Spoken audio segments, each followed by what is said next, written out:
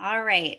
So I am Kara McDonough, and I'm here with my friend Kate Mahoney, and we are here with Sister Simone Campbell. And the first thing we wanted to ask you, Sister Simone, is just a simple, how are you doing with all of this? That is the question that leads off every conversation, isn't it?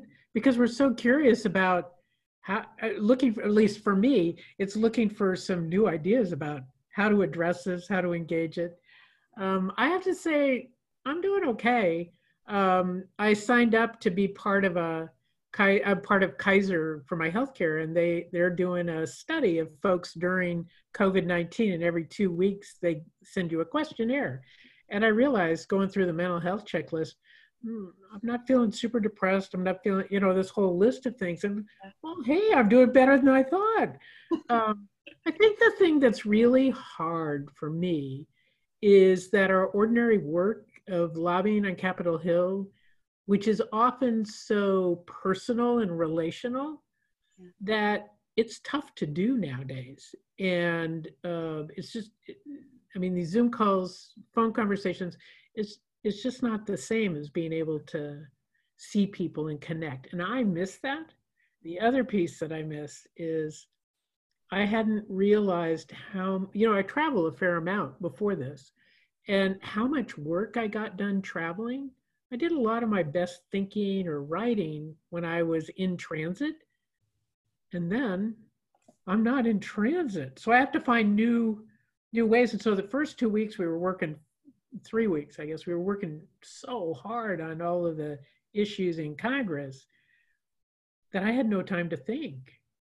And finally I need to pretend I'm on an airplane, y'all. I just had to put it on my calendar so nobody bugged me, so that's been an adjustment for me. Yeah, I've done some of my best work on trains. I really believe it. I think if there's something about moving that really inspires creativity sometimes. Absolutely. And not being readily available to all of the other demands of life. Yes. Huge part too. That space in your brain opens up when it's not being pulled by others. Yeah. Sister, it's so good to see you. And kind of, you answered some of it, but I wanna elaborate on Kara's question. In this time of COVID-19, could you sort of walk us through what a day in your life looks like how you're triaging, so to speak, with your team, whether it's delegating or breathing or prioritizing or reviewing? Sure. Oh, and I think the part of it is, okay, so ordinary work time, I get up at 5. Now, well, okay, let me be honest. My radio goes on to NPR at 5, and I listen to the news for 15 minutes. And when they say, oh, it's, 5:15 and blah, blah, and that's my sign. I have to get up, go, brush my teeth, do all that, and then go do meditation. So I meditate for an hour in the morning. And that for me is like an anchor point. It's really important. And I think of it, I mean, I've said this a bunch, but it's like life is a snow globe that's all shaken up. And when it comes to meditation, after being shaken all this, you just put it down and you let it all settle. And then for a brief shining moment, there's clarity sometimes. I love that. Yeah. And so for me, that piece of clarity becomes an anchor piece.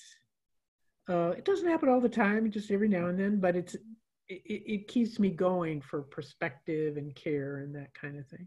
So that's until probably about 6:15, 6:30 a.m. And then it's, getting ready, reading the newspaper. I read the newspaper a lot longer than I used to because I don't have to commute to work, which is perfect. So I have more time for that.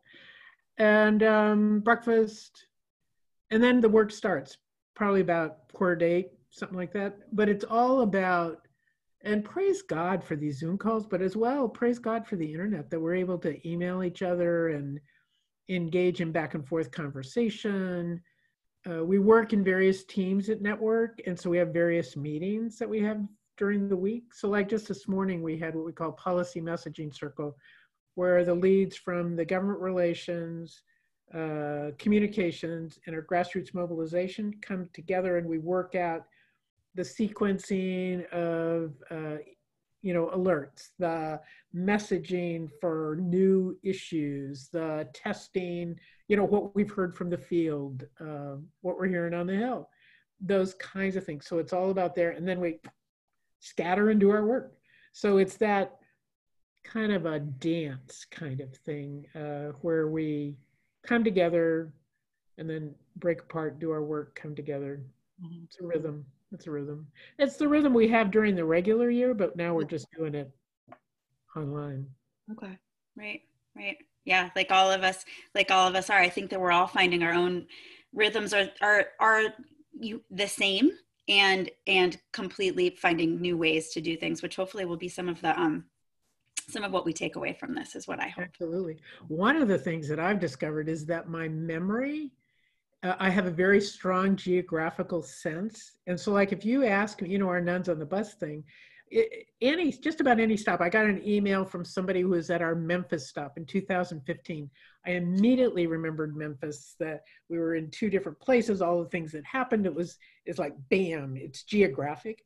But the downside for that kind of a memory for this is that, I just keep seeing people in these little boxes, and I don't have any geographic thing to hook them onto.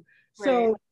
It's much harder for me to remember, who did I have this conversation with? And I know. It's just not as anchored in the world. Right. Praise God we have it, but my memory doesn't work as well this way. Right. Old memory, I don't know. But no, I totally hear that, because when I interview people, if I'm writing a story about them, there's something about that in-person vibe of it that makes me write a certain way. And I recently interviewed someone over Zoom, and it was great, and I was so grateful, but it took me like forever to write the story, because I just don't think I couldn't feel it the same way. And I think that's happening to people. That's so interesting, Carol, because and isn't that a piece of what we hunger for, is that sense of connected intimacy? And it can happen in an instant, and it's no more than an exchange. Can I give you an example? Is that we did this series of rural roundtables last year, and because we needed to learn about rural America, because we're all city folk at Network. And so one of the women from our rural roundtable in Indiana called just as we were shutting down, and she's a dairy farmer and works with dairy farmers. And she was just in tears because she was having to dump her milk supply from her herd.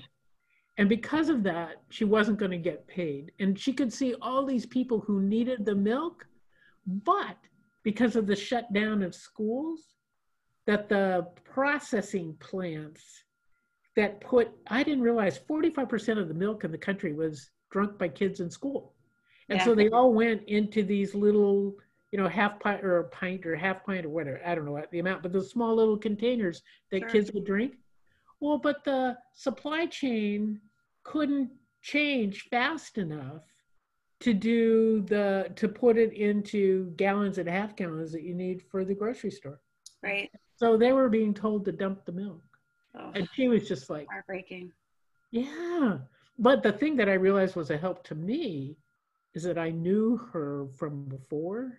And so I connected more with her story, with the reality, because of that.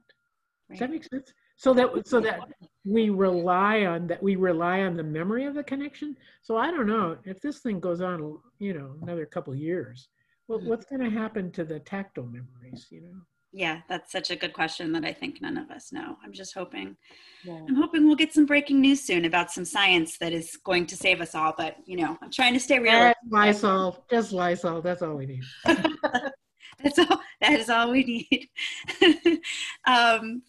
So Kate asked you a little bit about your day to day, and I have, this is a broader question, but what you do at Network and what you do with Nuns on the Bus and everything else is finding out ways to use faith for common good, for social justice. And that's something that's so important to Kate and I, because it was so important to our dads. And I think we just grew up, you know, just as that's what you do. It wasn't like something we needed to learn to do. It was just, that's what you do. That's you know, maybe not why you go to mass, but that is, at least for my dad, that was more the message than the message of what was happening inside the church. And I was wondering, again, a broad question, but could you talk a little bit about why and how we can use our faith for social good? Why that's an imperative? Why we do that, and why that's important? Well, it's hugely important in this time because of the huge need in our society for a values-based response to the needs of people around us. And one of the things that has worried us, or me, for a long time is the hyper-individualism that only a wealthy society could possibly think that we can go it alone. It was only because so many people were wealthy, they thought they could do it alone. And what I think this pandemic is helping us come to is the recovering the realization that we're a community. We're built to be communal people. We are connected. And so I like to think that the gospel stories of Jesus are always about community and connection and caring for those who are left out, the marginalized, and challenging the leadership to open their eyes to the needs of the marginalized. I mean, but what's funny to me is that often those confrontations with the Pharisees and Sadducees, the leaders of this time, get left out of the weekly readings. So you gotta go look for them, because I think it makes some of our religious leaders nervous that they might be similarly indicted, especially the ones where it's like, you know, Jesus yells at the leadership for putting burdens on these marginalized and not doing anything to lift them. Right. Yeah. Who do we know? One or two, perhaps, church leaders that do a similar sort of thing? Right, exactly. I mean, it's tough. It's tough to look at the gospel and, you know, use it as an examine of where we're called. The other piece that's making it easier, though, is Pope Francis speaking of the reality of people in our world. And so for me, I find so much nourishment in his reflection on the gospel, reflection on the challenges, the struggle, because it's so immediate. It is not about 2,000 years ago. It's about right now.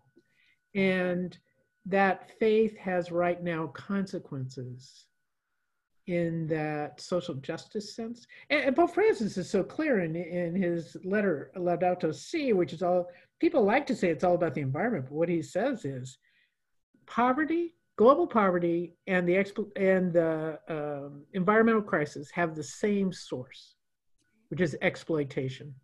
And until we end the exploitation, we will neither care for the earth nor care for our people. And then I add, in a judgmental fashion, nor be Christian. Let's be real. Well, it strikes me, you know, I don't hear it, and certainly Kara probably doesn't either. I don't hear the judgmental fashion, because I look at you in terms of your faith life, your personal life, your professional life fusing together.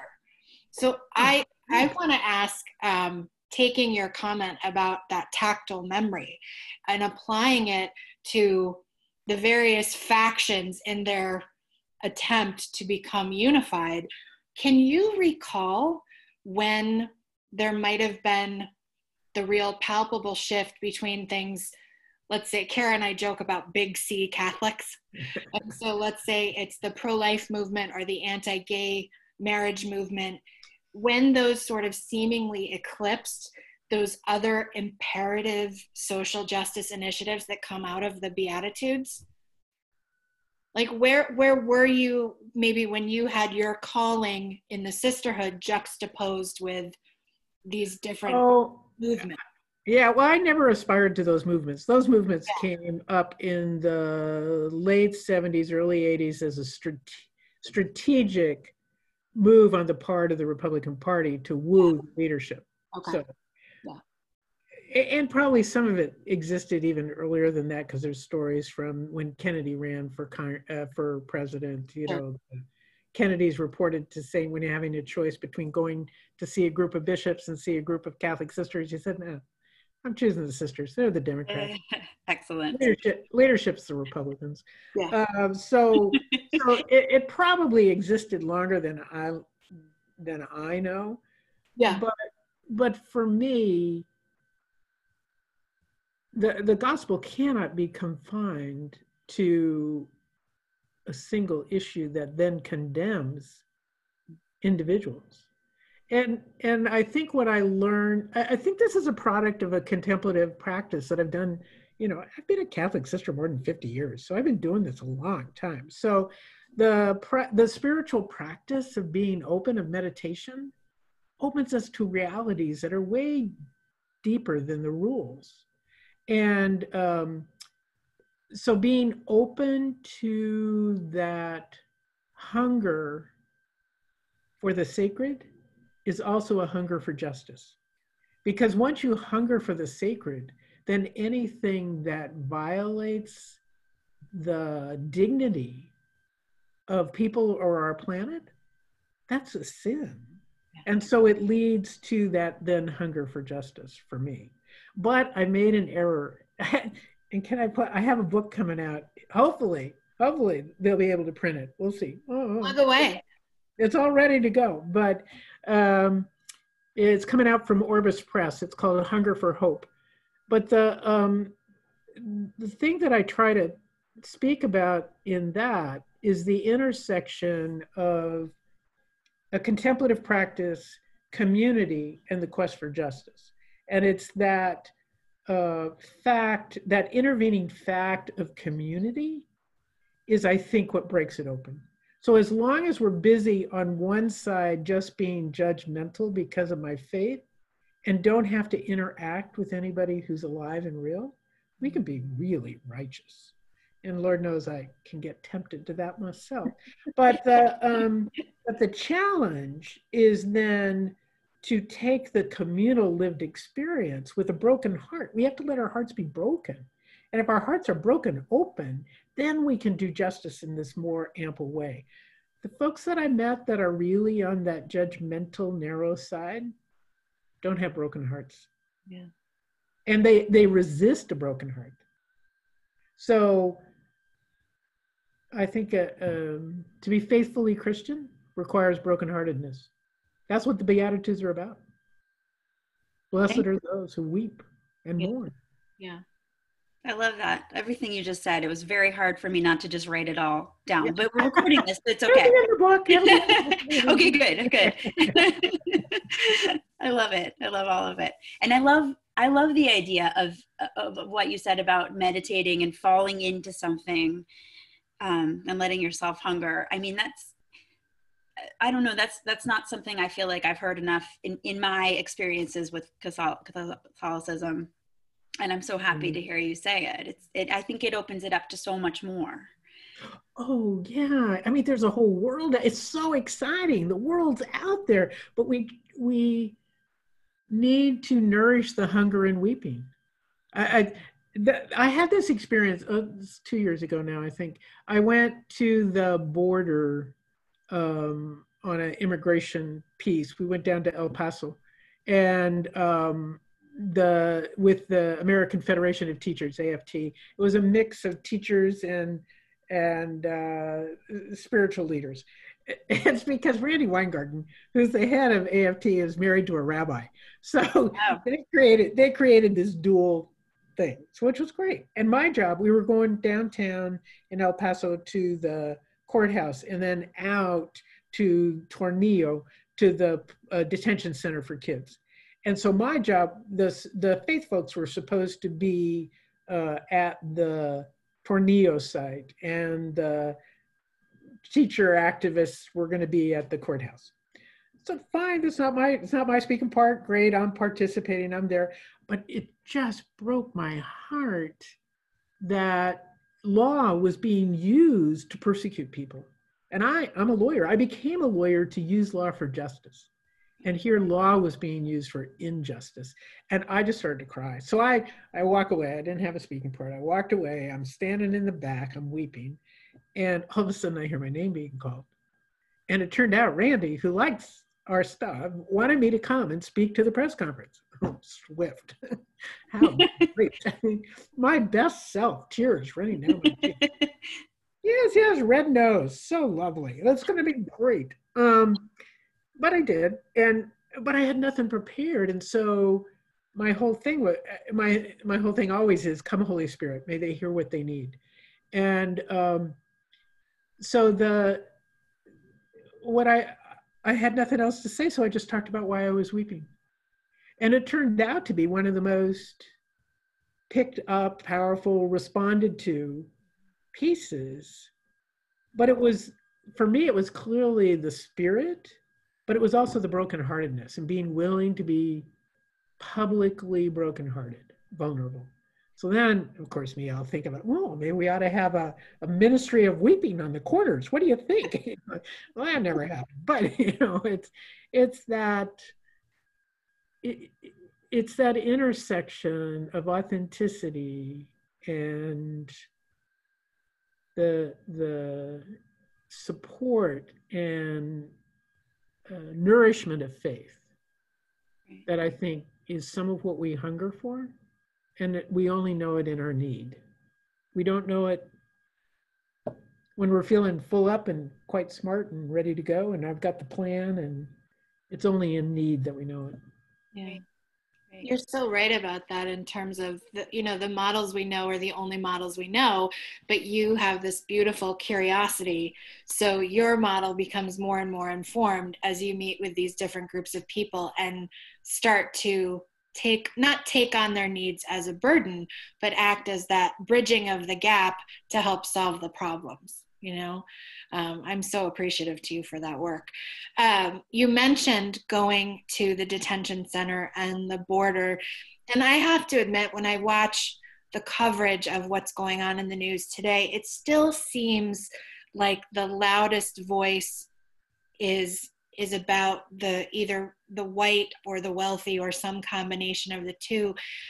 What is Network, and where are you in terms of what's going on with those young children still in the detention centers? Whether it's a knowledge you have in context of COVID-19 or just where we are today. Oh, Glory. Our big work is to change the law. Yeah. And the blindness and the manipulation by politicians for their own benefit of blaming those who do such important frontline work for us, that they've been doing this before any of the COVID-19, but finally with COVID-19, we're beginning to recognize, oh my heavens, you have all these DACA kids doing frontline work in the hospitals. You have all the agricultural workers. We have all of the immigrants in the meat processing plants. I mean, that's been true for years, but we have, in our wealth, we, the rulers, have chosen to ignore it. Mm-hmm. And so what we've tried to do is to lift up the stories, put pressure to change the law, to ensure that the law is administered with dignity and properly. The work of this administration to undermine international treaties, to undermine international agreements, to violate the asylum processes that we agreed to in a multilateral treaties. I mean, it's horrifying. And so part of our work is to lift it up, to try to change the law, but it's also to say, elections matter. Mm-hmm. Just saying, elections matter. And we have one coming up on November 3rd that I probably say this every time, but this time I really, really mean it. This is the most important election, I think, of my life. Agreed. And as I have admitted, I'm old, so that's saying quite a bit. So I think one of the key ways of dealing with the horror of this scapegoating immigrants and of creating an easy target to feel united around. It's all about trying to create a political reality of unity, which is not true and could be called something else if this weren't such a public forum. Nice. So restrained. But it is an effort at political control. That if you've got your focus on an enemy out there that you can fight, then you don't worry about what's happening to you. And the exploitation of our people over and over and over, the flatness of wages, the undermining of the economy, the lack of health care. I mean, it goes on and on. But if we feel like we're under attack, that's the only thing we've known for 20 years. It's horrifying. So we got to make a change. Yeah. Right. Thank you for that, and for all that work. And speaking of all that work, one other thing we were curious about is, coronavirus aside, although it can't be aside, it's just part of all of this. If you could tell us a little bit about what's next for you. You told us about your book, which is very exciting, and I wish you good luck in getting it out there. Printed first. I know. I can't. The effects on every single aspect of our lives are. It obviously makes me think of those less fortunate and those who are really, really struggling. But it just is shocking how up and down the chain this goes, and the strange things it affects. Mm-hmm. But if you could tell us a little bit about maybe anything exciting that Network is up to that you'd like to mention, that you'd like to talk about, maybe anything about your book, or I'm assuming the nuns are not going on the bus anytime soon because of this. I don't know if they were going to. Okay, let me deal with the bus first. The thing is, okay, last fall, people started, well, what's the bus going to do? What's the bus? I said, no. This is the thing. If we're led by the Spirit, then the bus was a gift of the Spirit. It had nothing to do with that. I mean, we were just the instrument. So it was a gift of the Spirit. So rather than, and the two things that shut down the contemplative life are fear, and the second is holding on, grasping. And so I've tried not to hold on to the bus because it's total gift. Total gift. I love the bus. I would do buses forever. They're so much fun. They're a heck of a lot of work and exhausting, but they're fabulous. But sitting open-handed, I kept saying, no, we've got to be open. We have to see where we're led by the Spirit. So I think where we're being led by the Spirit is that we can't do a bus. And what's interesting to me is that there was no spark. There was no when we did it in 18, when we got the idea of On the Road to Mar-a-Lago, it just makes me laugh. It makes me laugh till today. Nuns on the bus on the road to Mar-a-Lago, all about tax policy. It was fantastic. So it's not quite clear what the substitute or what our election work is going to be, though I have a new idea that's just germinating, but we'll see how it springs. It's going to need to be more virtual. It's going to need to be more online, but I've got a couple ideas that might make it interesting. That's what we need, is interesting. But in the meantime, we've got our election toolkit up, and what we're really are trying to do is to get our people to become missionaries for the common good, where they talk to their neighbors, because the most effective persuasion is not TV ads, is not MSNBC or Fox or CNN, it's people talking to people. And so that's where we want to impact, is in a people-to-people approach in critical states. Obviously, where Catholics can make a difference, because most of our people are Catholics, not all. I mean, we're probably about 75% Catholic, and in our membership. And so those really important states like Pennsylvania, Wisconsin, Ohio, Michigan, who am I leaving out? And then we get states that are critical for the Senate, like Colorado, Arizona, but the Senate map is expanding. And I have a friend running for Senate in Georgia. So I'm hoping that maybe we could be, Catholics there aren't so many Catholics in Georgia, but we could help. That doesn't seem like it. Yeah. North Carolina, okay, so then you get Maine, maybe, but North Carolina, Georgia, Kansas. We just did a thing in Kansas trying to help get Medicaid expanded. And so it was, we had another nun's letter and put a lot of pressure on them. We were kind of successful. We got a lot of PR, and I became, for a little bit, I was an email buddy with the governor trying to, she didn't know. We got 76 sisters from Kansas to sign the letter from all over Kansas. Wow. And she said, I didn't know there were so many sisters in Kansas. More than that, but anyway, it was what we could do. So there's some exciting things out there. Yeah. Yeah, that's great.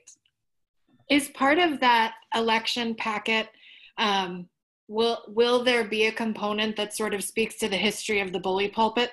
You know, we get a lot of coverage of these conversations between the cardinals and the current administration, but like you're acknowledging the governors, and we have this down ballot situation going into November too. And those seem to be like, you speak to neighbor, but there's the parish to parish and all of that. So forgive my ignorance for not knowing what's in the packet, but can you speak to that? Yeah, you know, we're less parish based. Yeah. Because we're, you know, it's just a broad membership base, and often we're a haven for folks who share our perspective and are a little frustrated with what we talked about earlier, the polarization within the church. Yeah. So we don't use a parish model. But one of the things that's so fabulous with Pope Francis is we have all this opportunity. So I was on a call last night and I was thinking, wow, we should invite our bishops to a conversation. Let's have a conversation about Pope Francis's exhortation on holiness. And what do we find challenging? Wouldn't that be fascinating? Because Pope Francis uses the Beatitudes as the examen of conscience. And then he talks about how does he put it? Signs of holiness in the 21st century. And you know what I mean, it's just so fabulous that one of them is perseverance, that we persevere in this. One's joy and a sense of humor. Now, when did anybody ever talk about that as a sign of holiness? That gives me great hope. Another is passion and boldness. Passion and boldness. Another is doing it in community. And the fifth one is living in constant prayer. And wouldn't that be fascinating to have a mixed conversation of ordained, non-ordained, Catholic sisters, lay folks, everybody together talking about, well, how do you live this out? Where do you see it? Wouldn't that be cool if we had a flourishing of holiness and that kind of thing? Yes. I think it'd be fabulous. But way more accessible to people. I think it would be fabulous too. Absolutely. Yeah, me too. You heard it here. Go ahead.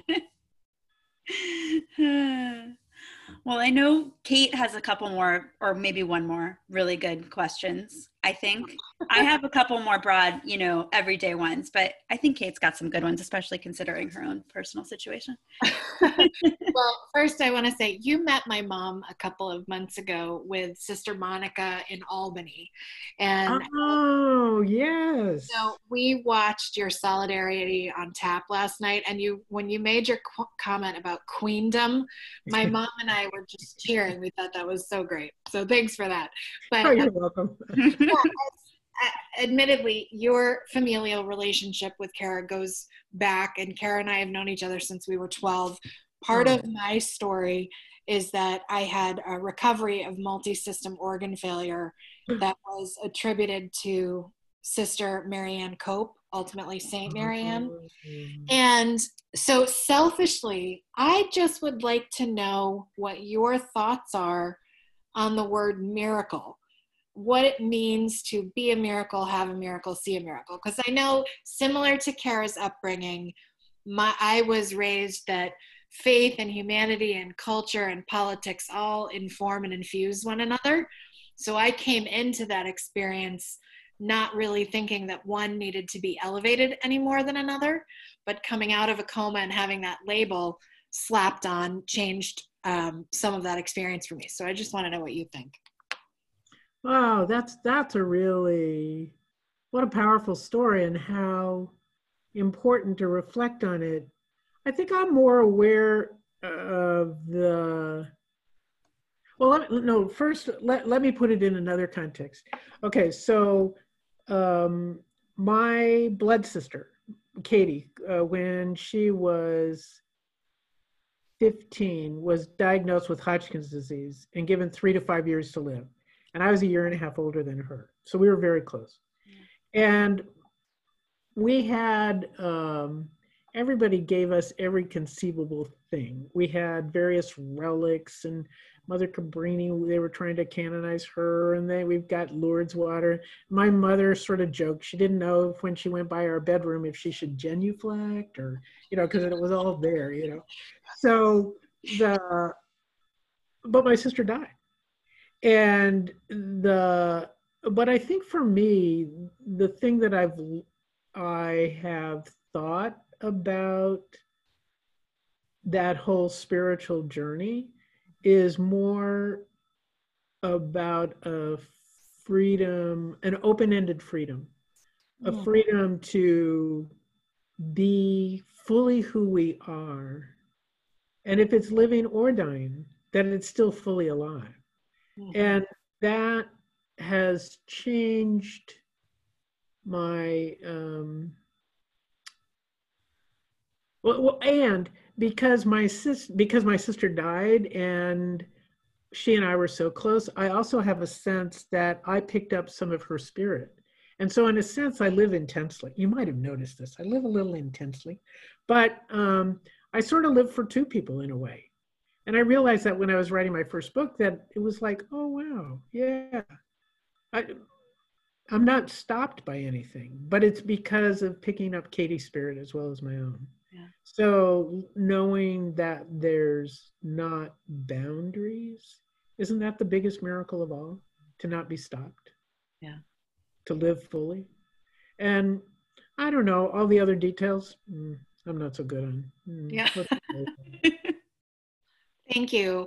All of these years later, I am sorry for the loss of your sister, and so grateful that you have this perspective to live for two in a culture that kind of honors maternity in very different ways. That's a very powerful thing to say. Thank you. Thank you. Agreed. And I'm also sorry for your loss all these years later. That's so beautiful. That's such a beautiful sentiment. I love it. Again, yeah, she was great. She was a great person. Yeah. That's beautiful. Well, we said that it would be about 45 minutes and we're kind of nearing that time. So I don't know if Kate has anything else pressing. Of course, I'm going to allow her to do that. We're all allowed to do whatever. There's no time anymore, I feel like, anyway. It's just, it's all the same day. But I did want to just, one last thing I wanted to ask, and again, this is sort of a general question, but I think especially now, but for me, I'm going to just, get selfish also. Just for me, there's just days, and they're not only now, they're always, where I am wondering, what do I do? Like, I really feel like this is a crazy time where leadership is really infuriating for a lot of people on a lot of levels. Politics is infuriating. How to use our faith in a way that's right and socially just is difficult. And I'm wondering if you have any, and I'm wondering really if you have any practical tips, anything that when you're feeling floundering, or when people are floundering and saying, what do I do? What do I do to make it better? Do you have an answer to that? And it's okay if you don't. I mean, sometimes it's just a little thing, and sometimes it's so hard to find.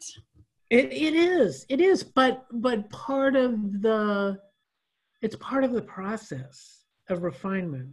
And it's part of letting go of control for me. Yeah. It's that I think I ought to be able to manage this and take care of it and know the next step and be in charge. Doesn't work that way. And so for me, what I refer to is in meditation is like deep listening.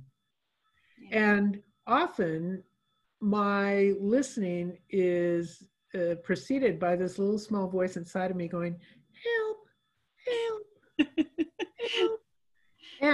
And then listen to what you hear and then trust it. Because we don't pay attention enough to those small voices. And we think we ought to manage it, take care of it, be in charge. I am a grown-up, you know. I should be in charge. Mm-mm. We should respond to the movement of the Spirit in this time, especially in times of crisis like this, because no predictable, guaranteed response is going to work. Right. I don't think. No. But listen deeply. Listen deeply. And then in that moment, it'll come clear. And don't insist on the, you know, I want the whole atlas of where it's going to end up. No. It's just the next step. That's all we need. Like for you all, this podcast, the next step. What a glorious step. Perfect. Let's see where it leads. Could be exciting. Yeah, let's hope. Let's hope. I love that. I really needed that. I am very guilty of not listening to the voice and just getting really busy. And so that is great advice. Well, you have your hands full. Let's be real. That's true. I definitely do. We all do. Well, you could do speed meditating, you know, just kind of like, and then 2 minutes, let it wait. It'll come. I'm going to try it. I love it. Well, Kate, I don't know if you have other questions, or I think this was a great conversation, and we are so grateful that you talked to us, and it was so easy. Oh my gosh, yes. Well, it's fun. That's one thing about now is that you can find me. It's easier to find me. So yeah, I know it is. It's kind of funny. We all are very easy to find. We have to come up for new excuses to get off the phone and whatnot. We never have anything going on. My mother's calling me. I have to go now. Exactly. Well, thank you so much, Sister Simone, and thank you, Kate, and stay well. Can I do one plug for us? Please. If folks are interested in our intersection of faith and politics and living out of our Catholic social justice, if folks don't know us, to go online at networklobby.org. It's all one word, networklobby.org. And follow me on Twitter, which is SR_Simone, Simone. I'm always looking for more folks to be connected with. And then we're on Facebook and all that other stuff too. You can look us up. Yeah. Excellent. We'll definitely encourage to find you. Thank you so much, and have a great day, and keep up the good work. You too. Keep it up. We're counting on that. All right. Bye, everybody. Bye.